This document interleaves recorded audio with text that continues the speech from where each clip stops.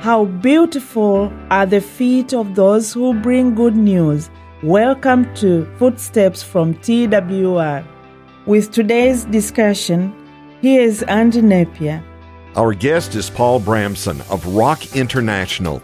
Our topic, patiently waiting on God while ministering.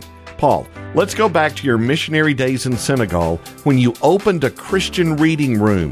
After 6 years, you had seen little to no positive response. And then... in walks this Frenchman with a little blue Bible in his hand. And he says, "Qu'est-ce que vous êtes? Vous êtes catholique ou protestant? What are you? Are you Catholic or Protestant?"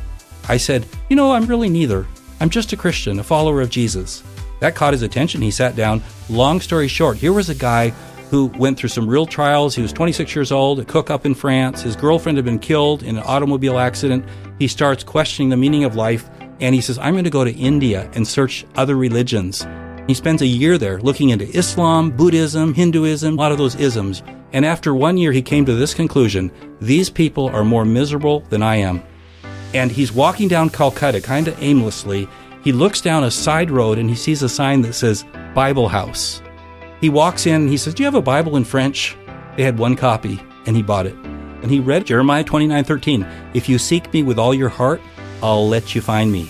And he started traveling again, and the Lord brought him in his travels down to our book room. And he came in and asked that question. He actually read through the whole Bible. He saw Christ in all the scriptures, and he came to Christ. God's Word is living and active and changes lives. To listen again or to share this program with others, go to twr.org/footsteps. Footsteps is a production of TWR.